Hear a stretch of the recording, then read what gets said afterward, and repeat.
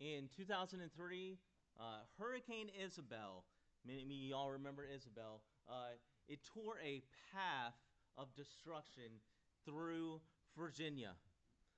In fact, Isabel is actually on record as being the costliest storm in Virginia's history.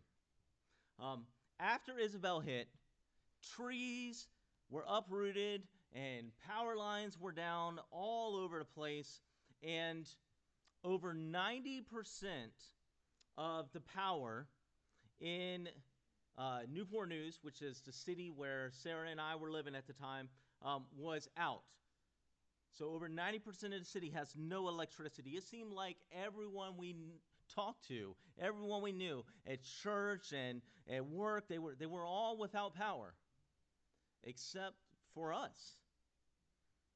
In all of the city, and this is a big city, there was a couple blocks still left with power, and that small section was where our apartment was. And so we bragged. No, I'm just kidding. So Sarah and I, we were sponsors for the youth group at the time, and so we actually had lots of teenagers come over and spend the night in our small apartment, and we had a power party. Teens brought their sleeping bags, they slept in our living room, and everyone brought their cell phones and their chargers and stuff to recharge. When you looked around our tiny apartment, every outlet had phones plugged in, all charging. Some teens even used our washer and our dryer to wash their clothes. They were using our fridge to try to keep food good. And we were glad to help however we could. We even had a wedding cake in our fridge that someone put in there because there was supposed to be a wedding the next day, and that's a whole nother story of chaos. But so that wedding cake wouldn't melt. And while the teens were staying with us, and they were talking, and the subject that kept coming up was how we don't appreciate how much we depend on power until it's gone. Now, as a church, we are dependent on power too. But we are dependent on a power that is even greater than electricity. We are dependent on the power of the Holy Spirit. Like those teens that didn't realize quite how dependent on power they were, oftentimes as a church, we don't realize how dependent we are on the power of the Holy Spirit. And we can tend to take the power of the Holy Spirit for granted.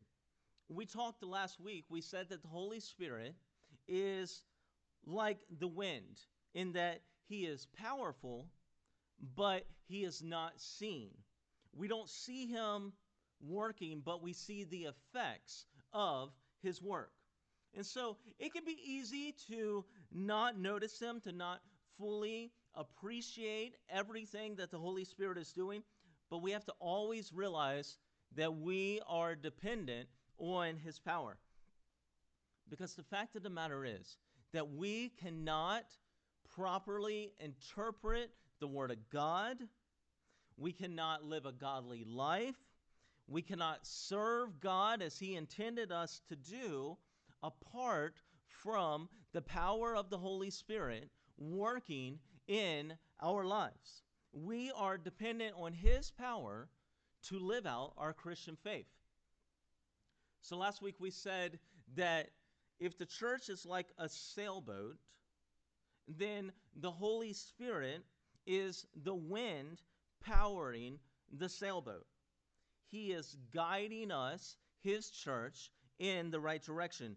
And so if we make up our mind to just do our own thing, not consult God, and we just try to conform the church and our lives to our will and not his, well, then that's kind of like using an oar to try to paddle and fight against the wind in a sailboat.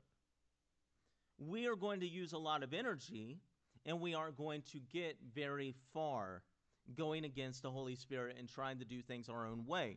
Because a sailboat is not designed to be powered by an oar fighting the wind. It's designed to use the power of the wind to propel it, and the church is not designed to ignore or to fight against the Holy Spirit. That's the last thing we want to do, right? We are designed to be in step with God's will because we understand our dependence on the power of the Holy Spirit. There is no greater power source for the church than the Holy Spirit. Now, last year, we lost electric power here at Community one Sunday morning, and we ended up actually canceling Sunday morning service. It was a decision that wasn't taken lightly.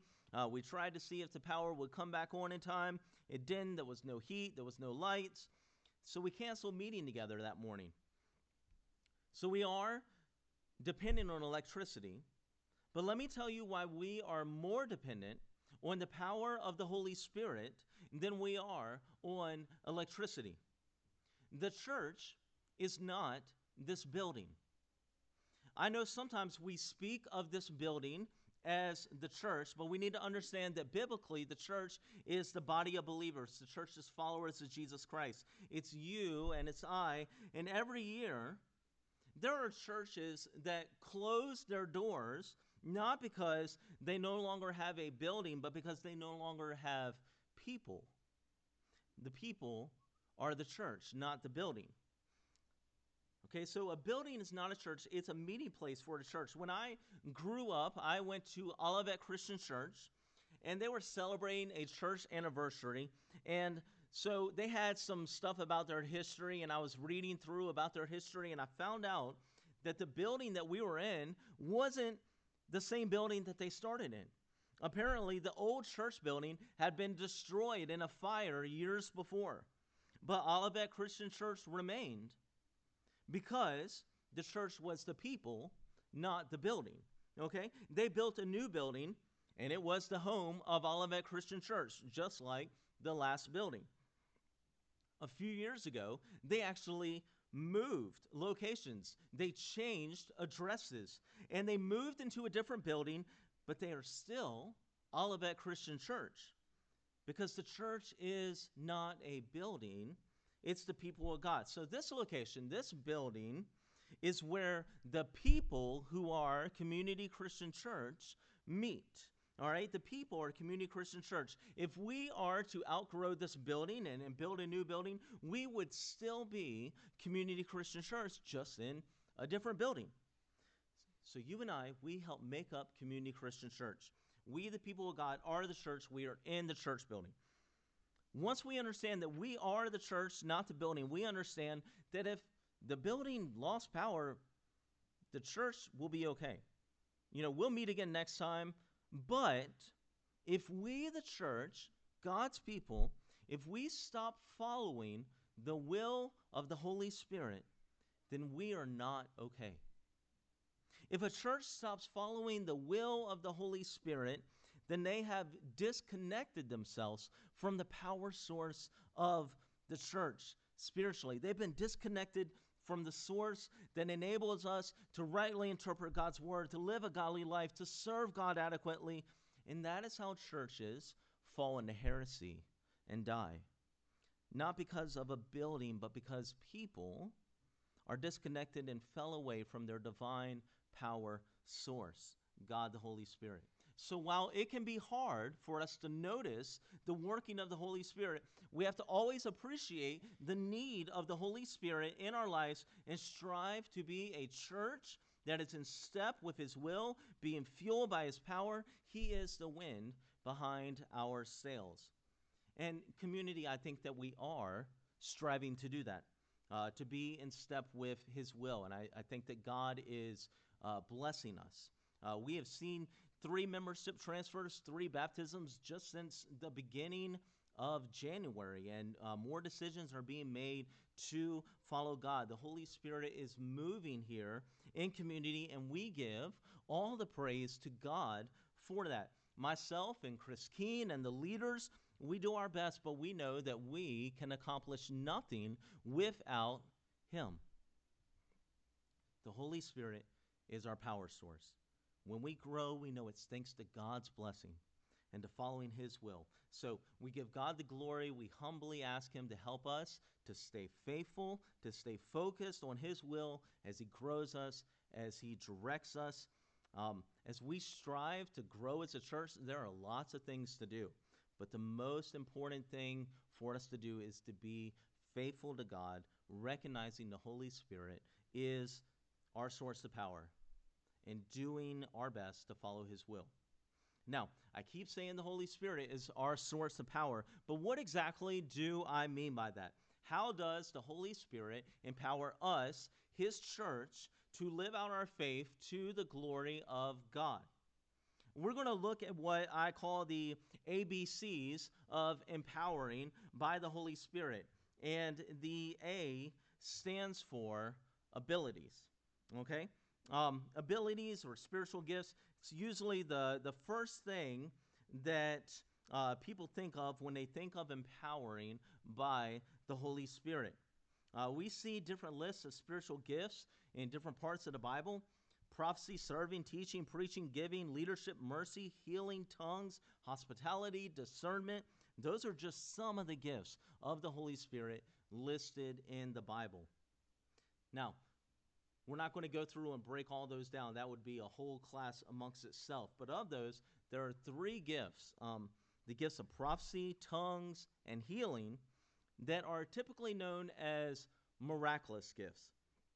And when it comes to spiritual gifts, people sometimes ask, are the miraculous gifts of the Holy Spirit for today? Now, that's not a question as to whether or not God still acts in miraculous ways. All Christians believe that God still heals people, performs miraculous signs and wonders today. The question is if prophecy, tongues, healing are still dispensed as gifts of the Holy Spirit to the church today, or if those miraculous gifts were more a one-time deal to the early church. Now, in answering that, I'm going to start by saying that one of the mottos of the Restoration movement is in essentials, unity; in non-essentials, liberty; and in all things, love. Okay? So, what that means is that if a doctrine is essential for salvation and for the Christian faith, such as believing that Jesus Christ is God, that the Bible is the inspired word of God, these are essentials, then we need to be unified on those. We need to all agree on those as Christians. And then there are what we call non-essentials. These are beliefs that they're not essential for salvation. And when non-essentials are understood differently by different Christians, we can have the liberty to disagree and know that we're still brothers and sisters in Christ. So I was talking to Chris Keene this week about the book of Revelation. He's studying that in school. We were talking about different viewpoints among Christians when it comes to the book of Revelation. And, there's like premillennialism and amillennialism, and it gets real technical. And I was saying, the main point of Revelation is to understand that Jesus wins. And so if we are on his team, we can have hope even in dark times in this world. And as for the millennial views, if you are a premillennial or if you are an amillennial, that is a non-essential. As Christians, we can agree to disagree. That is not worth dividing over. So, in essentials, we have unity. In non-essentials, we have liberty. And in all things, love.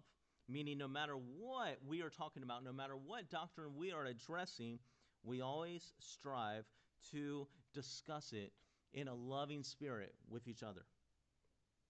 Now, I've listened to some pretty famous preachers talk about the gifts of the Holy Spirit, and honestly, they won't even give their view and their understanding of miraculous gifts today because they don't want to be divisive. And I get where they're coming from. I don't want to be divisive either, but I want to tell you what I believe and why. Let you know that this is a non-essential. We can agree to disagree. This isn't worth dividing over. That being said, I believe that the miracle gifts of tongues and healing have ceased, and here's why. In the Bible, the purpose of miracles in the early church was so that they would be signs that this new thing that was happening was from God. 1 Corinthians 14:22 says, tongues are for a sign, not to them that believe, but to them that believe not. Tongues was a sign to unbelieving Israelites that God's salvation is now available to other nations. Tongues wasn't historically seen as part of the church after the apostles in the early church. Early church writers, just to name a few, Justin Martyr, Origen, Chrysostom, Augustine, they all considered tongues something that just happened in the earliest days of the church. Also, if these gifts were still available today, there would be no need for missionaries to attend language school. Missionaries would just be able to go to a country and speak the language fluently, just as the apostles were able to speak in Acts 2. As for the miracle gift of healing, we see in Scripture healing is associated with the ministry of Jesus, then with the ministry of the apostles, and then when we see the era of the apostles draw to a close, healing like tongues begins to cease as being a gift from the Holy Spirit. It becomes less frequent. The apostle Paul, remember, he raises Eutychus from the dead. You'll also note, though, he doesn't heal Epaphroditus in Philippians 2, or Trophimus in 2 Timothy 4:20, or Timothy in 1 Timothy 5:23, or even himself in 2 Corinthians 12:7-9. Why? Why would he not do that? Well, because the gift of healing wasn't ever to make every Christian well. It was to authenticate apostleship. And number two, the authority of the apostles had been authenticated. It had been sufficiently proved, thus making further miracles unnecessary. So that's my belief on the miraculous gifts, that they were for a particular time and place in the early church to authenticate what the apostles were saying was from God. That being said, let me also say that dividing over gifts is silly. It's foolish. The gifts were given to bring unity to the church. We are many different parts, all with different gifts. But as Paul says in 1 Corinthians 12, we are all united as part of one body, the church. A couple more things I want you to know about spiritual gifts and abilities. One is, if you are a Christian, you have a spiritual gift. All right? It's not like some Christians get spiritual gifts and some don't. No, 1 Corinthians 12:7 says, now to each one the manifestation of the Spirit is given for the common good. Verse 11 says, all these are the work of one and the same Spirit, and he distributes them to each one as he determines. So, the Holy Spirit gives every Christian with a spiritual gift as he determines what gift is best for us. Now, when we are gifted by the Holy Spirit, we're not gifted for our own glory, okay? We are gifted to serve. When we're graced with spiritual gifts, they are to be used to serve others for the glory of God. So, the Holy Spirit doesn't just gift you. He doesn't just give you an ability. He also gives you an opportunity, all right? And sometimes in life, maybe it's birthday or Christmas, you get a gift from somebody, and you know, folks mean well, but you'll look at that gift, and inside you'll think, how am I ever going to use this? Like, what in the world? But that is not what gifts from the Holy Spirit are like. When he gives us with gifts that 1 Corinthians 12:7 says are for the common good. In other words, he sees how this gift that he is giving us is going to benefit those around us in our church and in our community. Now, in Acts 8, we see how Philip, he has the gift of evangelism. He's doing great things in Samaria. Acts 8:5-6 says, he proclaimed the Messiah there. Crowds are listening to him, paying close attention to what he's saying. And then Philip gets told to leave there, go to a desert road that leads from Jerusalem to Gaza. And he has to be wondering why he's being asked to leave this successful ministry going on and go on a desert road. But he obeys. He goes through the road. He sees a chariot. And the verse 29 says, then the Spirit told Philip, go to that chariot, stay near it. Now, when it says the Spirit told Philip, I wasn't there. I don't know if he heard an audible voice or if he just had this thought appear in his head. But I do know that this prompting from the Holy Spirit, oftentimes in my life, it's never been an audible voice. Most of the time, what happens is you have a thought that comes in your head that you're like, that was not my thought. Nope, because I wouldn't think that. Like, hey, why don't you go up to that stranger's chariot, strike up a conversation, and you're like, that wouldn't be me. Nope. Most of the time, the Spirit doesn't speak to us in an audible voice, but he does prompt us. And, he'll give us these impulses to go strike up conversations with people about God, talk to people about him, help them, go out of our way, maybe invite them to church, ask people, hey, can I pray with you about anything? These are promptings from the Holy Spirit, okay? He's inside of us. He doesn't have to speak audibly, okay? Because he's inside of us. He just prompts us. He guides our hearts and our minds to his will. Okay, so Philip goes up to this chariot. He sees this guy reading scripture. He's reading a prophecy written from Isaiah.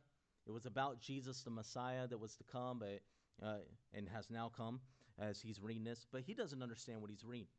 So Philip explains the scripture to this guy. He shares the gospel with him. The guy ends up getting baptized, all because Philip listened to the prompting of the Holy Spirit to leave what he was doing, go to this desert road, and then walk up and strike up a conversation with a foreigner in a chariot. Okay? So the Holy Spirit doesn't just give you an ability. He will present you with opportunities. If you have a gift, he is giving you a way to use that gift. The Holy Spirit moves us at exactly the right place and the right time to meet the right person. And so when someone is needing prayer and you are there, they're wondering something about God and you are there, that is not just a coincidence. It is not something to ignore. That is what Dean Troon likes to call divine appointments. God has made an appointment with you and with this person. You just didn't know about it till now. Okay? And so when we listen to the Holy Spirit, he has led us to the right place at the right time to see the right person. Then we need to do his will.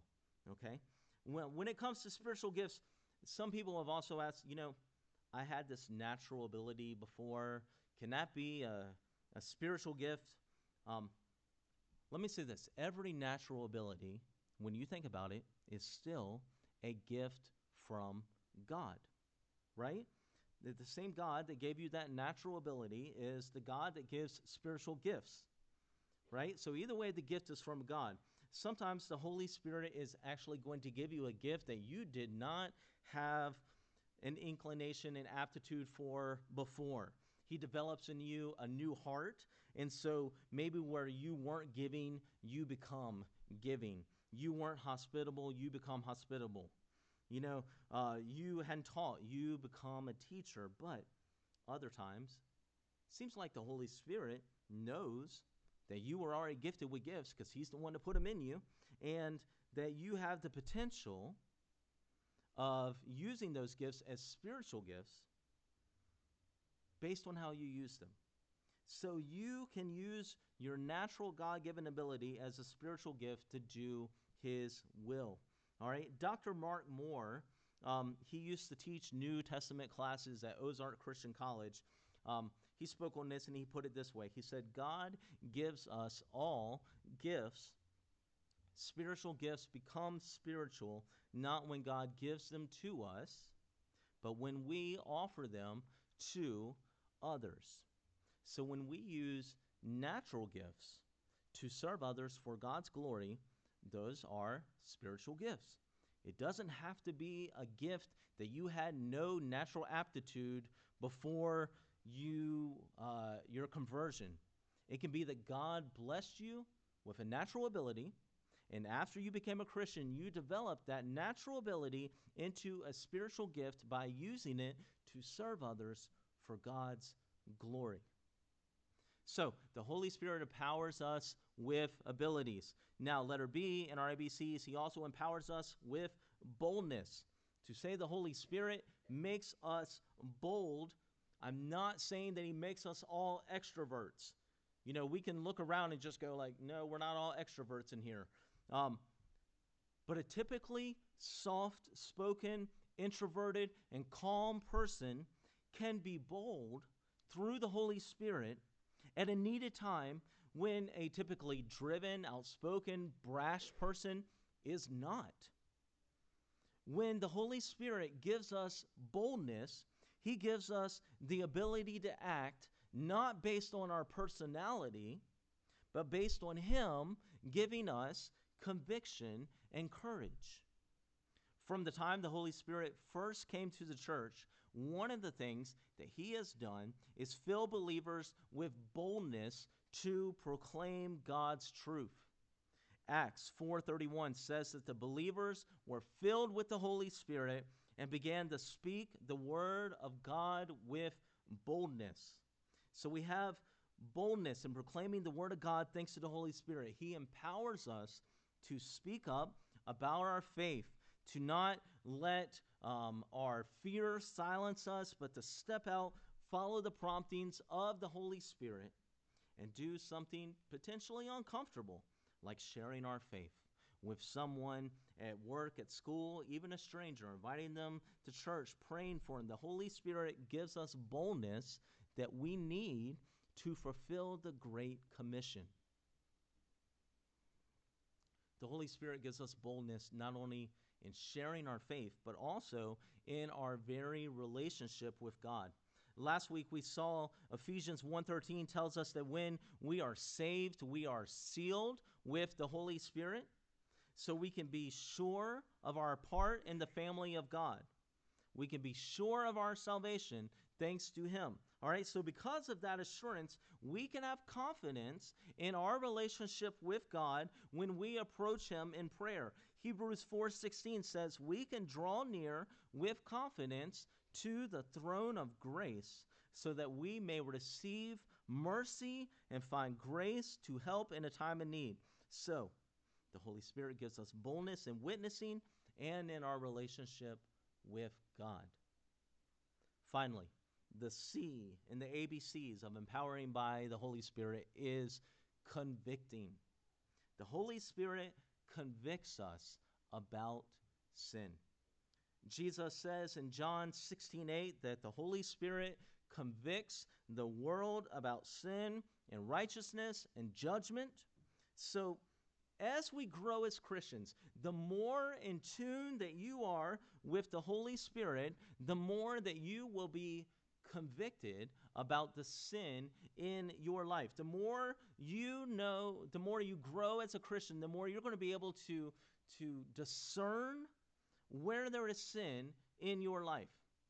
And someone once said that when you get saved, you only see the sins that look like stones. But the more you walk with God, you see the sins that look like sands. So you start to notice not just the glaring, obvious sins, but the more subtle sins too. You get convicted about things that you were not convicted about before the more you grow. This process of being convicted by the Holy Spirit about sin and recognizing it and fighting it and overcoming it with God's help, that is a process known as sanctification. See, sanctification, what that means is that it's a big word. It basically means we are being made more and more like Jesus. We are being sanctified, being made more and more like Jesus. All right? It is supposed to be a never-ending process for the Christian this side of heaven. You know, we're trying to reach Jesus level. And so we never reach Jesus level, but we keep striving for it more and more in our Christian walk. All right? We are saved. We accept Jesus Christ as our Savior. We receive the gift of the Holy Spirit. All right, so then we're saved. We have salvation, but sanctification is a process, okay? Then the process of sanctification begins. Now, remember, sanctification is being made more and more like Jesus. It isn't making ourselves more and more like Jesus. This isn't something we have to do on our own, which is good because we cannot do it on our own. That's why we needed a Savior. That's why we need the Holy Spirit.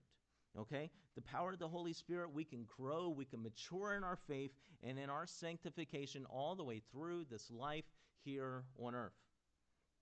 So, to summarize today, when we are empowered by the Holy Spirit, it's not about our glory, it's about His glory.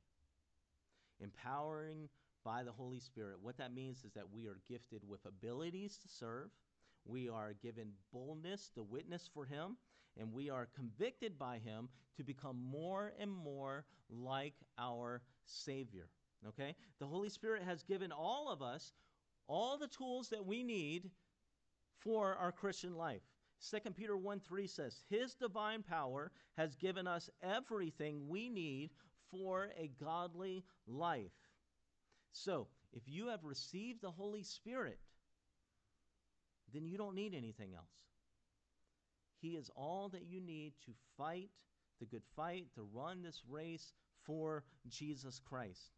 Now, as we come to our time of invitation, right now, maybe you aren't a Christian, and God is working in your heart and helping you realize that you need to make a change. You need to start living for Him, and you realize that in order to do that, you need to make that first step to accept Jesus Christ as your Savior, be baptized for the forgiveness of your sins, receive the gift of the Holy Spirit, and be empowered by Him. Begin to live for Him.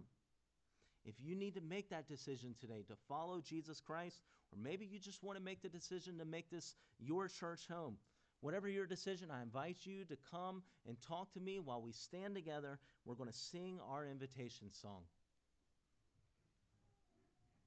That is not our invitation song.